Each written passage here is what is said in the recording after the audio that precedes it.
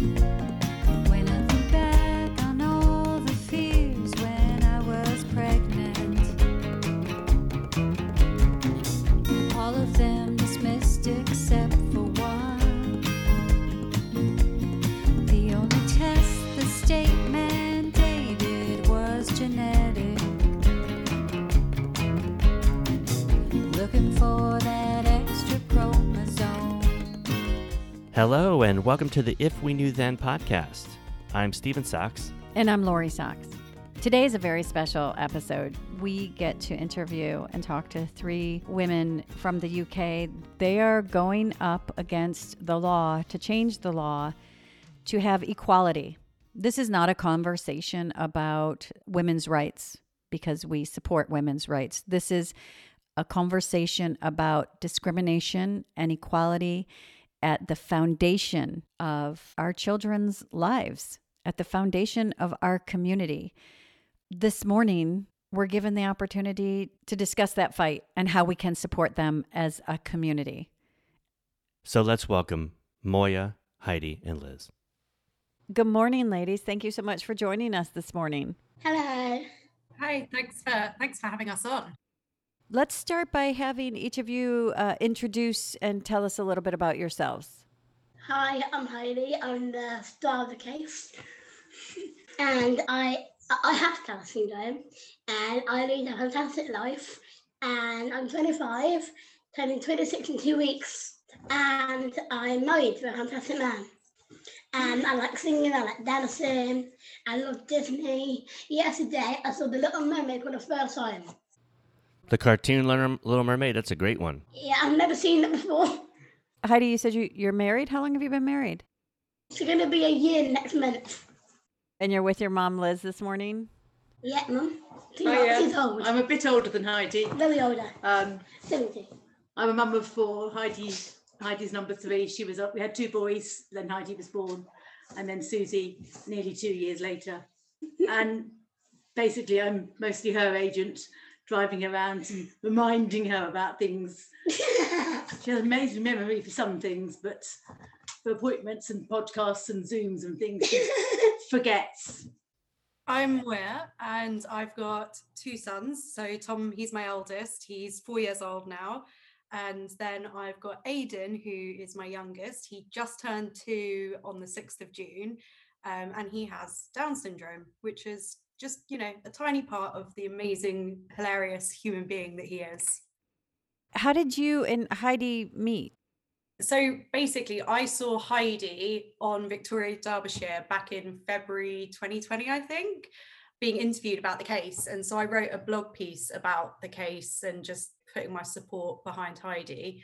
And it ended up getting shared quite a lot, and then got in contact with Liz and Heidi's solicitor, and just given my experience of finding out Aidan would have Down syndrome and, when he was born and so on, I asked if my experience could help with the case at all. And yeah, so became a claimant. And then I haven't had a chance to meet Heidi in person yet because of COVID, but we've done a few Zoom calls and they're always like the funniest conversations I ever have. She's brilliant. So I really look forward to meeting you, Heidi, when we actually get to. Thank you, Moira. Let's talk about the case. Can you tell us what the case is? So at the moment, the law of the land is that a baby without Down syndrome can be aborted up to 24 weeks, but a baby like me and James can be aborted up to birth, which is downright discrimination. And I will not tolerate it because we're fighting for equality in the womb and we are all equally valued. And I think we need to see the person behind the other chromosome. Well, we agree with you. It is discrimination. I mean, that's just flat out discrimination. We are fighting for equality, and we want equality in all aspects. And when I tell people, they kind of change subject to abortion as a whole. So it's quite hard to get them back on task. This is a law that's already set. This is a law that's already enacted. And this has always been the law, that it's different if your baby has Down syndrome. The laws have always been different, or is this just a change that's come up? Since 1967, when the Abortion Act came in, it's very 1960s wording. So it's like a disability that will mean the baby will be seriously physically or mentally handicapped, or probably just possibly just mentally. I mean, nobody uses mental handicap anymore. And if I was, I wouldn't be married, would I? Or living on my own. So you have a law that's been in place since 1967. And is this the first time it's been questioned, or has it been up for question before, or is it just kind of existed and no one's challenged it? In the early noughties, a lady called, her surname was Jepson. She tried to sort of bring a similar action, which was around cleft palate, because the law is kind of applicable for all sort of disabilities that are classed by a doctor as serious. So it would include Down syndrome, cleft palate, clubfoot, etc. And the case didn't sort of fully progress at that stage. It wasn't really the right time. And then I think again, a couple of years back, there was a member of the House of Lords, but he also tried to challenge it, but it kind of got timed out before the House of Lords got a chance to put it through. So there have been a few challenges. And I think since the law kind of came into place, we've moved along in society so much in terms of, disability rights. There's been the Disability Discrimination Act 25 years ago in the UK. Like, the world has moved on, and the way that we view and sort of treat people with disabilities is so different. So we really think, it's time that the law does kind of catch up. How does this not fall under the Disability Discrimination Act? That's a good question. I don't know the answer, to be honest, actually. I think the United Nations have said quite a number of times that actually disability selective abortion is really kind of incompatible with valuing disabled and non-disabled lives equally.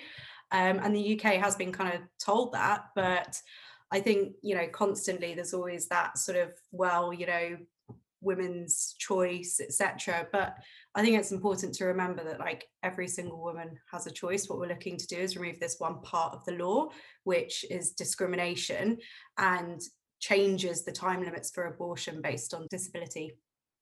Because one of two things need to happen. Either you take out the line that says, unless your child has a disability, or you say any baby.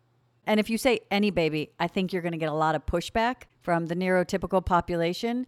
I mean, there's no question that it's discrimination, because discrimination is being treated differently based upon, your difference or your disability or your race or your anything. I think like in the UK as well, the time limit for abortion was 28 weeks. And then in the 90s, they had the Embryology Act, and it actually got moved down to 24 weeks because society at large had said, well, actually, at the point of viability, we no longer agree with this. This isn't kind of okay. And this is based on our understanding of, the fact that a baby would be able to kind of survive, that medical advancements have been made up. So it's kind of like, well, why are we affording lesser value and dignity to people that might happen to have a disability, What's their answer?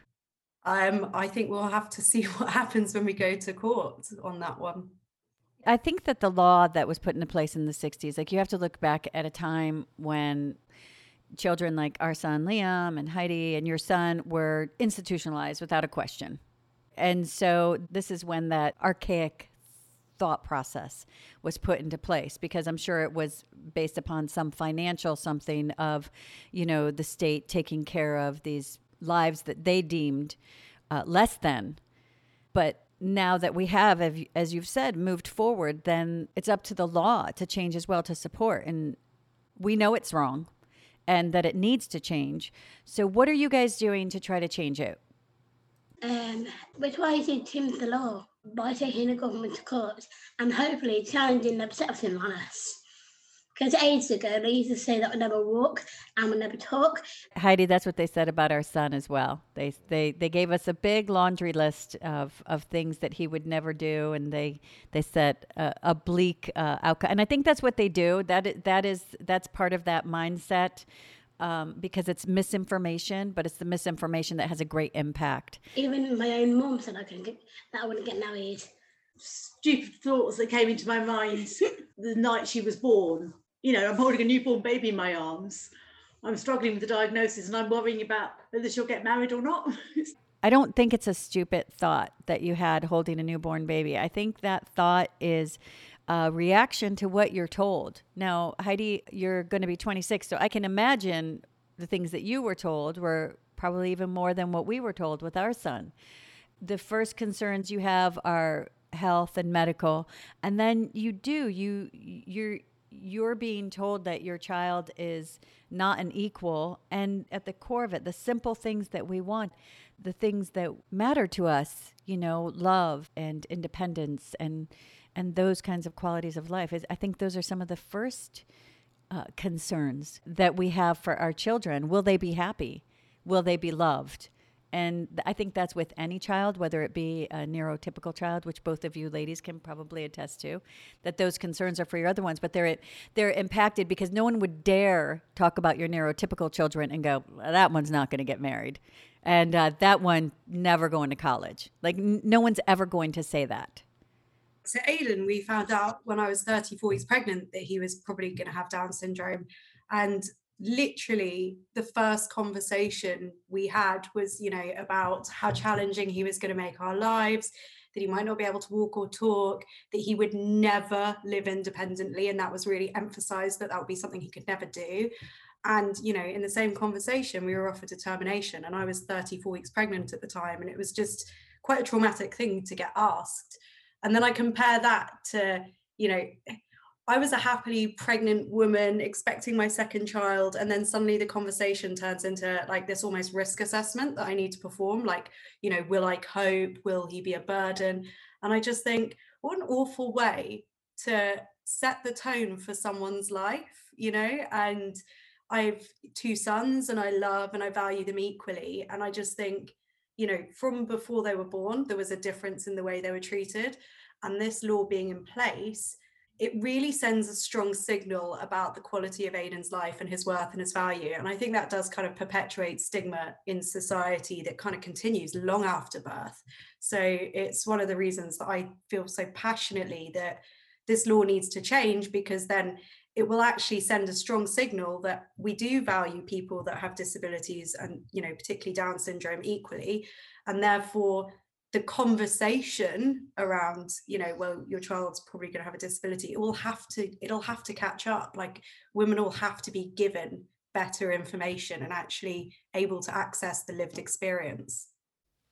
It's not even a matter of necessarily better information, but correct information. It's not even something as, oh, well, you could have told me this was a little better. What's right at the core is it's misinformation. And you're right, it does set a tone for not only the quality of life. It doesn't set a tone for the quality of life. It actually creates the quality of life. It creates the value of life. It limits opportunities and sets up boundaries, because that's what they're telling you as a mom. That's what they're telling society. So I know our struggle to get our child an education that's equal in the classroom, regardless of if it's a civil right, it doesn't matter. It's still a challenge because these things are said, and it's the doctor in the delivery room and the heavy push for testing to find out this one thing. You can't put such a value on it and have it not be an impact. And I think that's what is happening, whatever the motivation is. If you did it to almost anyone else, there'd be an uproar. Seriously, if you pick a demographic and you say, this is what we're doing, because it does become an uproar. When these things are brought to light, as it should be, society steps up and says, this is absolutely wrong. And I'm always wondering why with Down syndrome, it's gone on for so long. People don't even know what Down syndrome is, which to me is, I guess I didn't know much about Down syndrome when Liam was born, but people don't really know what Down syndrome is. But when you talk about a group of our community, it's a popular group. We're a group of people in the community that are like 1 out of 1,000. That's actually a lot of numbers. And people know the words Down syndrome and they know the words disability, but I think we just need more empathy and care in the world to actually want to know more and want to incorporate our community into the rest of society the way it should be. What matters is equal. And we know that this isn't equal, and it does impact the quality of life. It has nothing to do with the diagnosis. It's not the chromosome. It's that society puts a limit on the quality of life. I think, like, for me as a new mum to a child with Down syndrome, the way that I was told and the information that I was given automatically just set up this whole sort of view in my head of what Aidan would be able to achieve and how far he'd be able to get in life and how difficult things would be. And so as a parent of a child with Down syndrome, I'm having to try and unlearn like a lot of unconscious bias that this kind of law perpetuates. And it's been amazing because since Aidan's been born, I've met so many fantastic people, Heidi being one of them, you know, and I think Heidi is like literally her own best advocate. You know, there's nothing better than a self-advocate who can go, look at me and how great my life is and what are you all talking about? Because I'm brilliant. And so is my husband. Of course, James as well. We 100% agree with you guys, and to tell you the truth, this is something that comes up on our podcast more than half the time. We talk about this exact thing and the exact things that you're saying. This needs to be fought in the courts, obviously. What is the campaign and how What's the process? could our listeners help you? Yes. Basically, the court case is on the 6th of July. So what they can do, this is going to be a very spin exercise. You can get like a flat tip pen, write on your hands the court case date, which is the 6th of July, and you can post it on Facebook, and you can add your cats and your dogs and your parakeets. Basically, we want Facebook profiles with the date on. And the hashtag Hold Hands for Equality. You can also donate to the court case. That's important too, is the donation button on the link that we're gonna put, so that they can donate to you to cover costs of the courts. The legal team are working for greatly reduced fees. The solicitor hasn't taken anything yet. So it's the cost of the court and getting the barristers and presumably the physical building as well and all that sort of stuff. What's the cost? So it's in excess of around 100k. And so far we've managed to raise sort of 96, I think it was yesterday. We've got quite far with it. I think like we've had over 3,000 donors or something, and it's just such an amazing sum. And I think it's really sort of humbling for us to see that there's so much support behind the case and that so many people have donated. And I think it just shows how important it is for so many people and how many people really understand that this is about equality. But we do just need that kind of final little push for funds so that our legal teams can get paid. So our goal is to at least reach 100K. And anything beyond is beyond. That still is going to go into the cause, because you don't know how long this fight is. And what we're fighting for is, just to be clear, this isn't about choice. The woman's right to choose is not what's being challenged here. What's being challenged is equality in that choice. I think as well, like, it's the only part of the Abortion Act which is about the characteristics of the fetus rather than the mother. Every other part of the Abortion Act is about the mother's physical or mental health. And, you know, there is another clause in the Abortion Act that is, you know, if a woman was to, you know, her life was at risk, or, you know, her mental health was at serious risk, she still could have an abortion up to 40 weeks.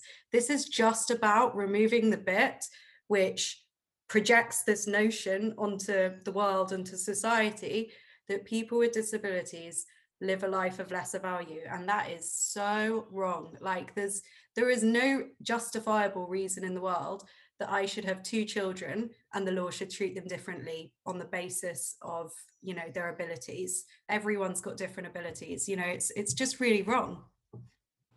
So we want the line removed that says if you have a disability, your life is worth less, because that's what they're saying. Your life is worth less. And it is so interesting because we do have 2 children that are 2.5 years apart, and watching even just their journey in the education system, that has been prolific because the difference is there, but the difference between the 2 children is not that great. And a lot of the challenges that our neurotypical daughter had are the same challenges Liam has, just as far as learning math. You know, like speech, things like that. And the allowances and the support and the treatment is so drastically different. It's interesting because, like, from an education perspective, like, Tom didn't speak until he was well over 2, and no one said anything about that. They were just like, well, some kids are just a bit slow. Aidan's actually communicating more. He's not like using words, But the way that kind of his education setting is treating that is like, oh, well, this is a real problem. And it's like, well, no, he's just learning in his own time. It's no problem. You know, he'll get there. We just need to support him. And actually just kind of getting the correct support in place for him sometimes at nursery is like, why is this so hard? Like, you know, he's completely entitled to be in the same setting. And actually, it's really good for him to be in this setting. He learns so much from the other children. So yeah, I think there's a lot of differences in the way that my two children are perceived and treated. And, you know, just need to break those barriers down because, you know, they're both amazing in different ways. They both have the kind of different personalities. They both have the things they're really good at. They both have the things that they're not so good at. And actually, probably the more challenging high maintenance child is probably Tom, if I'm honest. It's probably not Aiden because he's quite content. You know, when you say about having your two children, you're always told, don't compare your kids. That's what we're told all the time with Sophia. With a neurotypical child, you're always told not to compare them. But it is. The rule is drastically different.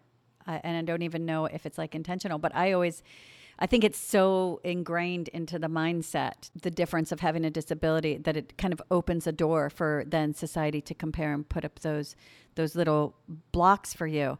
And one thing that I brought into our IEPs for education, you know, when they would talk about my son not being able to talk or communicate, one, because they've never given the right supports. It's always been a fight, and there's always some reason why they just can't do it.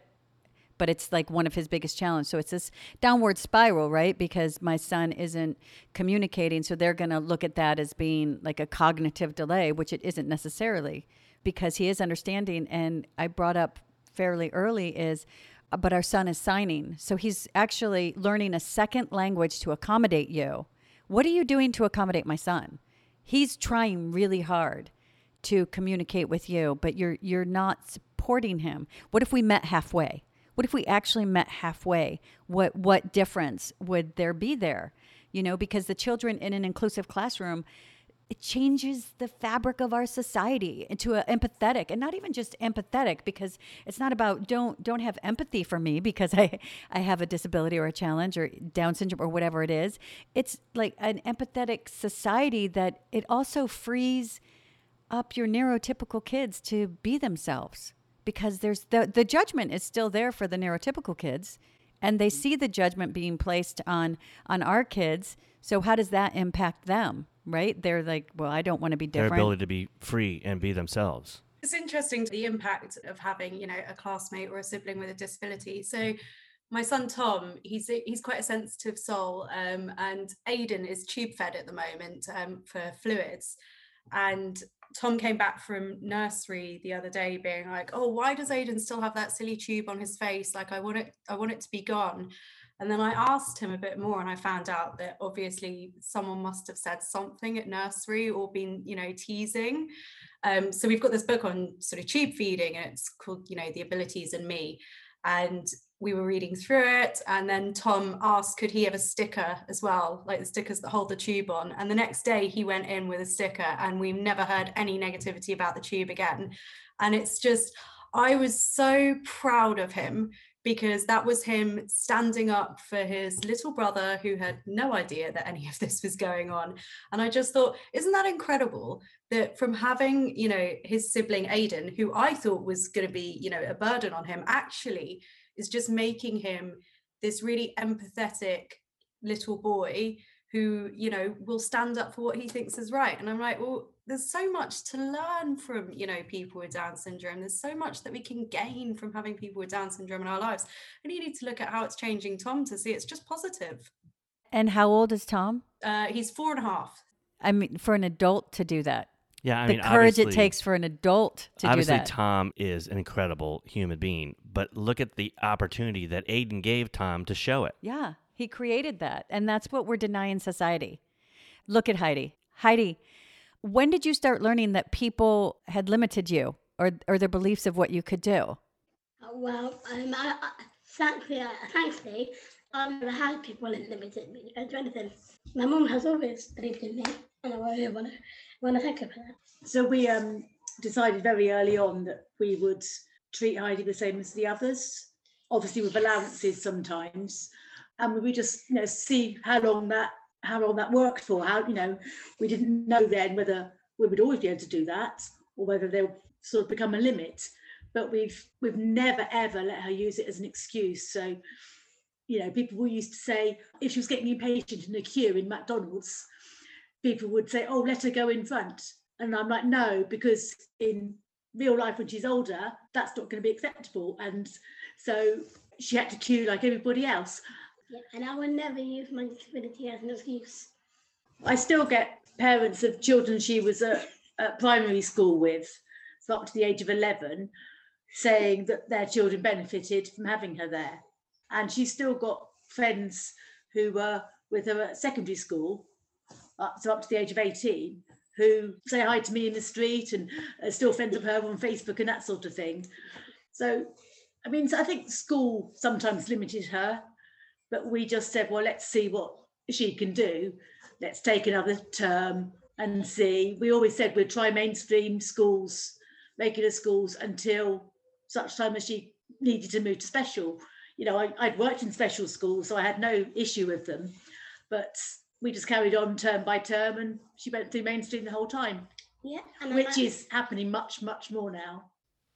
That example of the queue at McDonald's is a great example of what can happen sometimes with our children, is that sometimes they're coddled in certain situations, or they're given advantages that, like you said, aren't the advantages they would get in society when they get older. So sometimes we don't prepare them correctly for adulthood, and then how do we expect then for them to be able to do some things? And we need to set our children up for success. I don't think it's a matter of setting someone up for success, and I don't think it's a matter of being coddled when you look at society. My biggest beef with, hey, you can go in front of me in line at McDonald's.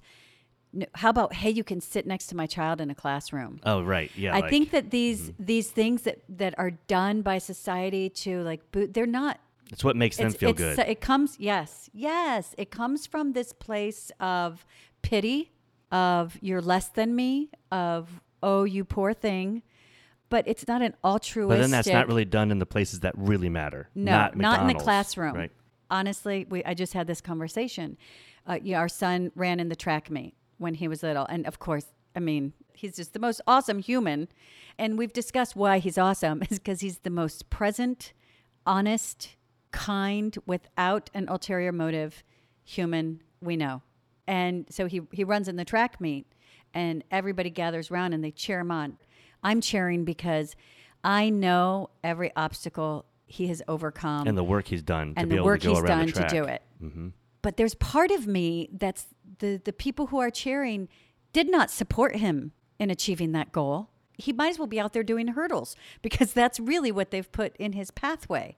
And I always think there's always mixed, because I believe there's a bit of joy that should not be denied, that is brought.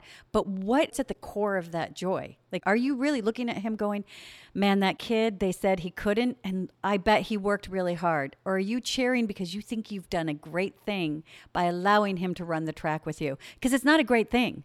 But the same thing happened too, where he did come in last place, and there was a lot of cheering, Liam, and we felt bad for the kid who won because he didn't really get cheered. That was one aspect. But also, you received a medal if you won, and then you get a ribbon for every place after that.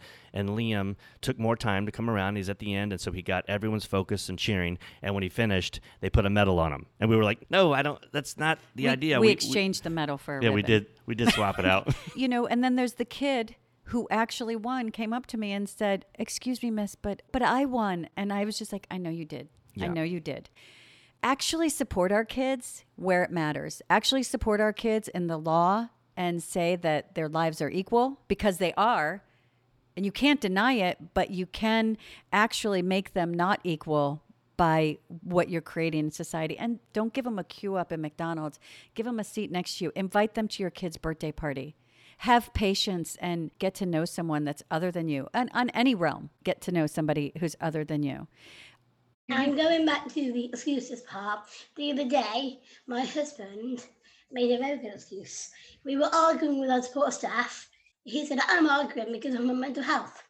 He's been feeling a bit down recently, so he's having some counselling soon. So he's using that as his excuse now. I need it because of my mental health. That's not going to work as an excuse with me, mate. Right. But I believe, Liz, that there's a part of it where it must be tiresome, Heidi, and you can tell us. It must be tiresome to have people make your life an excuse or to put a limit on you or to judge you. And at some point, I think, good for James. Like there's a part of it that goes, oh, you know what? This is just me because of this. There's a part of entitlement. Like, I know what you're doing. I'm in on the game. I'm not just this person who life happens to. I am a person living my life, creating my life. And there's an empowerment there. And I know you have mixed feelings, Liz and Heidi, because you're like, hey, don't do that. You're not going to get away with it. But there's a nugget in there that I go, why not? Why not? As long as he doesn't own that, as long as you don't own that, if someone's trying to pull the wool over my eyes, at some point, they're responsible for that wool. At some point, you have to know that it's not a noble thing, and nobody's life is an excuse or should be excused. Is my life excused because I have brown eyes, right? Because of any demographic that I fall into? And I think that anybody who's judging you, like, at some point deserves a little kick in the pants for it. And it's not a constant thing, and it's not born in anger, but at some point, Heidi, James, you must get tired of it. You're a human that people say stuff to, and they wouldn't get away with saying it to the majority of any other humans. But there's this belief that they can. There's this belief about Down syndrome that opens this floodgate of non-accountability of words that they're placing on you, and I would imagine that gets quite tiresome. If you want to know about the things they say to us, I did a video ages ago with Channel 4. Channel 4, and it's titled "Things That People with Down Syndrome Are Tired of Hearing." Well, let's put a link to that in the show notes. Heidi, when did you know you had Down syndrome?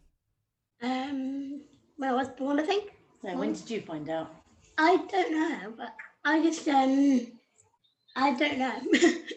When our eldest started school, so Heidi was about 2, we told him, in case he got any comments at school, all we've ever said to any of them is, she's got Down syndrome, just means she'll learn to do things a little bit slower than you and might need some extra help. So I don't really know what age she was when we told her. I can't remember.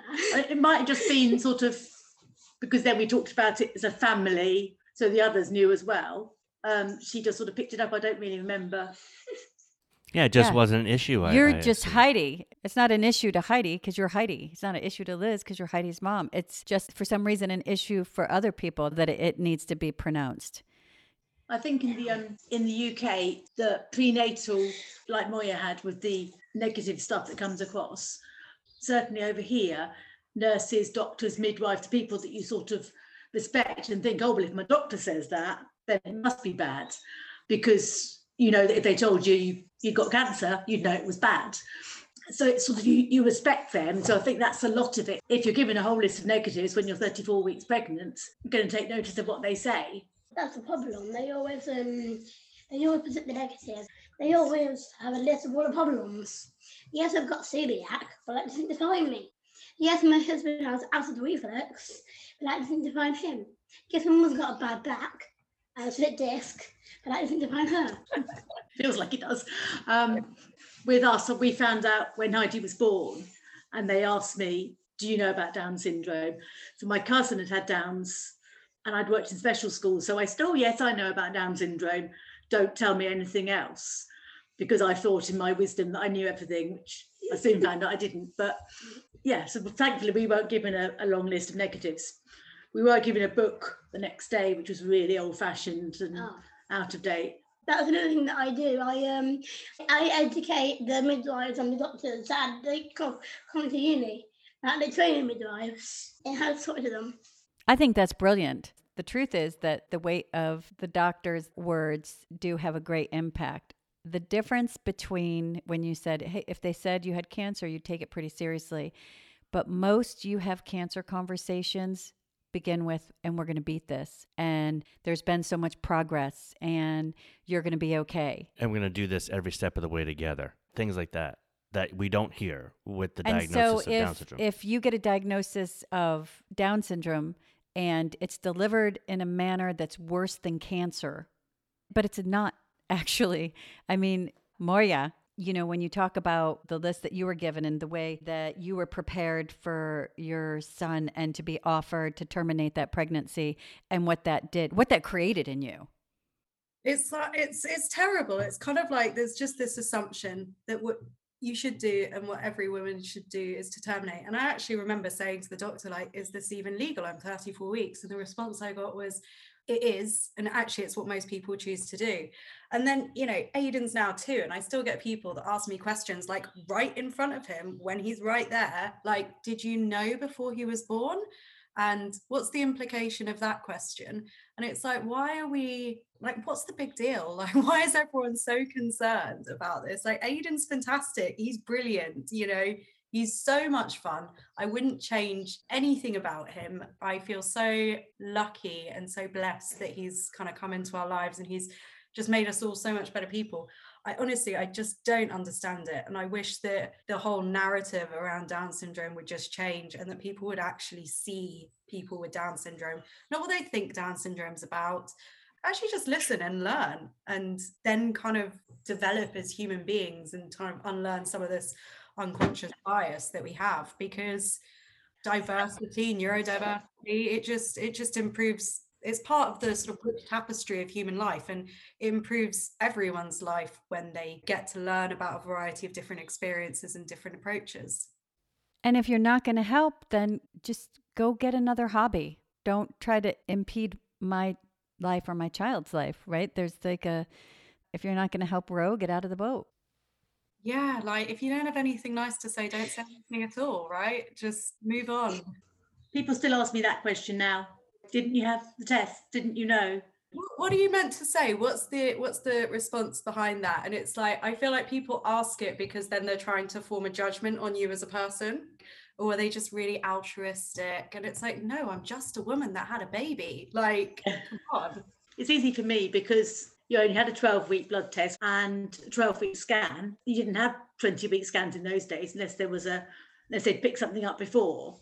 So it's easy for me. I can say, oh, no, I didn't find out before. And if I had, she'd still be here, you know, she'd still be here in front of you sort of thing, which is, and sometimes they're a bit old. They realise they've gone a bit too far then. It's the weirdest conversation that I ever have. And I'm always like, or they go like, oh, did the test pick it up?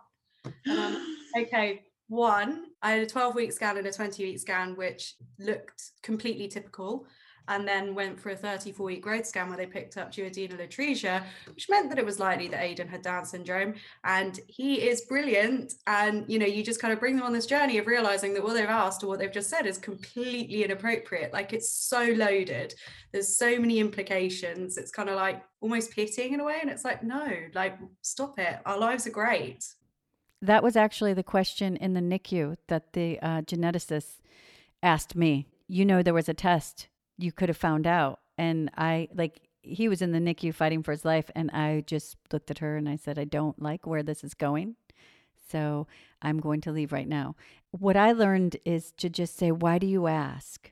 Because it creates in us as a community this need to explain ourselves and our decision. What if you turned to them and said, did you know that pick one characteristic out of their child? They would blow a gasket. If you picked one thing, said, did you know that he was going to be such a slow reader? Did you know that? Could you have, people would freak out. People would freak out. I'd try not to be angry. Sometimes I get angry, and I've tried to put that aside because I know that the only way we can really change things is to educate from love. So sometimes it takes that patient answer. But then at some point, it's just like, why do you ask? Well, what's comforting to me, and especially in chats like this, that now we're able to do this on a global basis and be able to talk to people from all over the world, is that this is a common thread worldwide.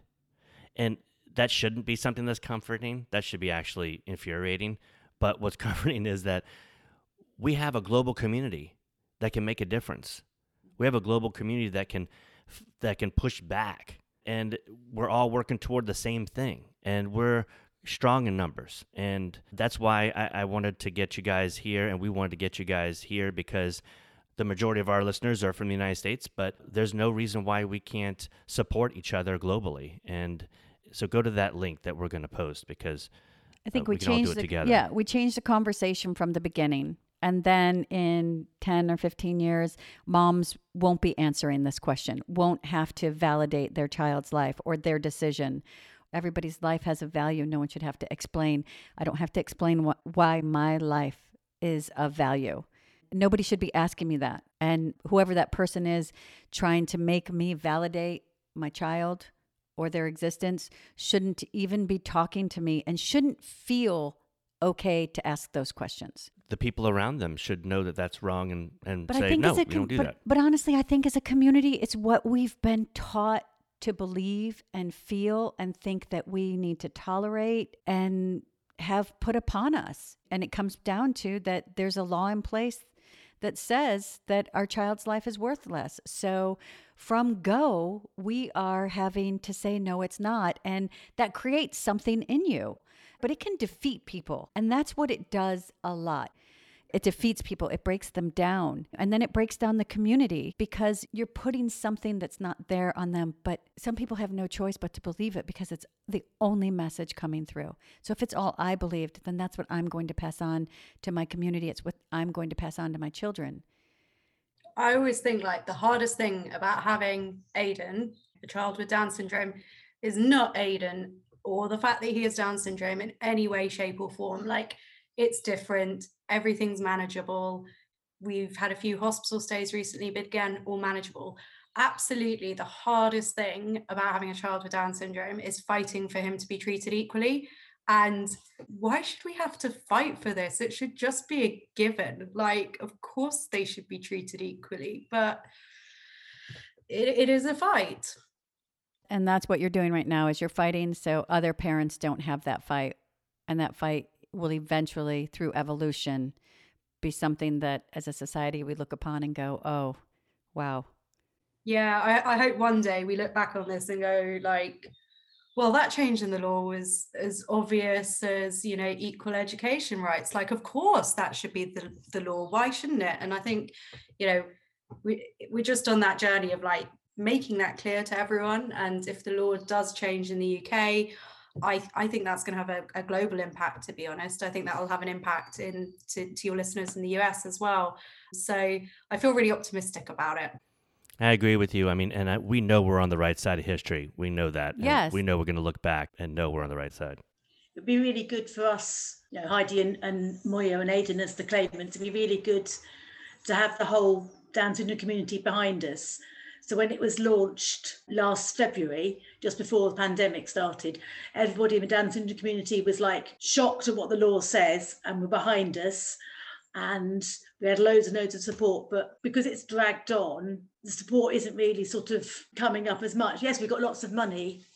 That's why we wanted to have you on, because we wanted to reignite this flame of advocacy. And so we're so glad we're able to get that word out for you and for us. And so what people can do is they can go to the link, they can donate to the cause. You're almost there, but let's get it above because we don't know what the actual overall cost will be. So we want to get as many people as possible to go to that Crowd Justice Fund page and donate.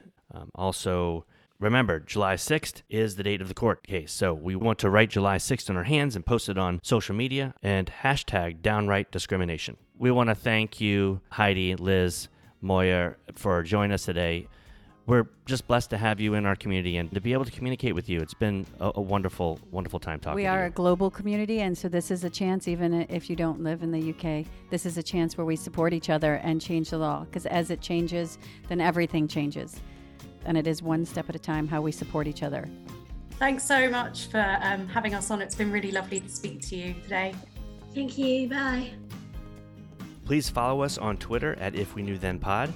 And you can drop us a line on our Facebook page at If We Knew Then Pod, or visit our website, ifweknewthen.com, to send us an email with questions and comments.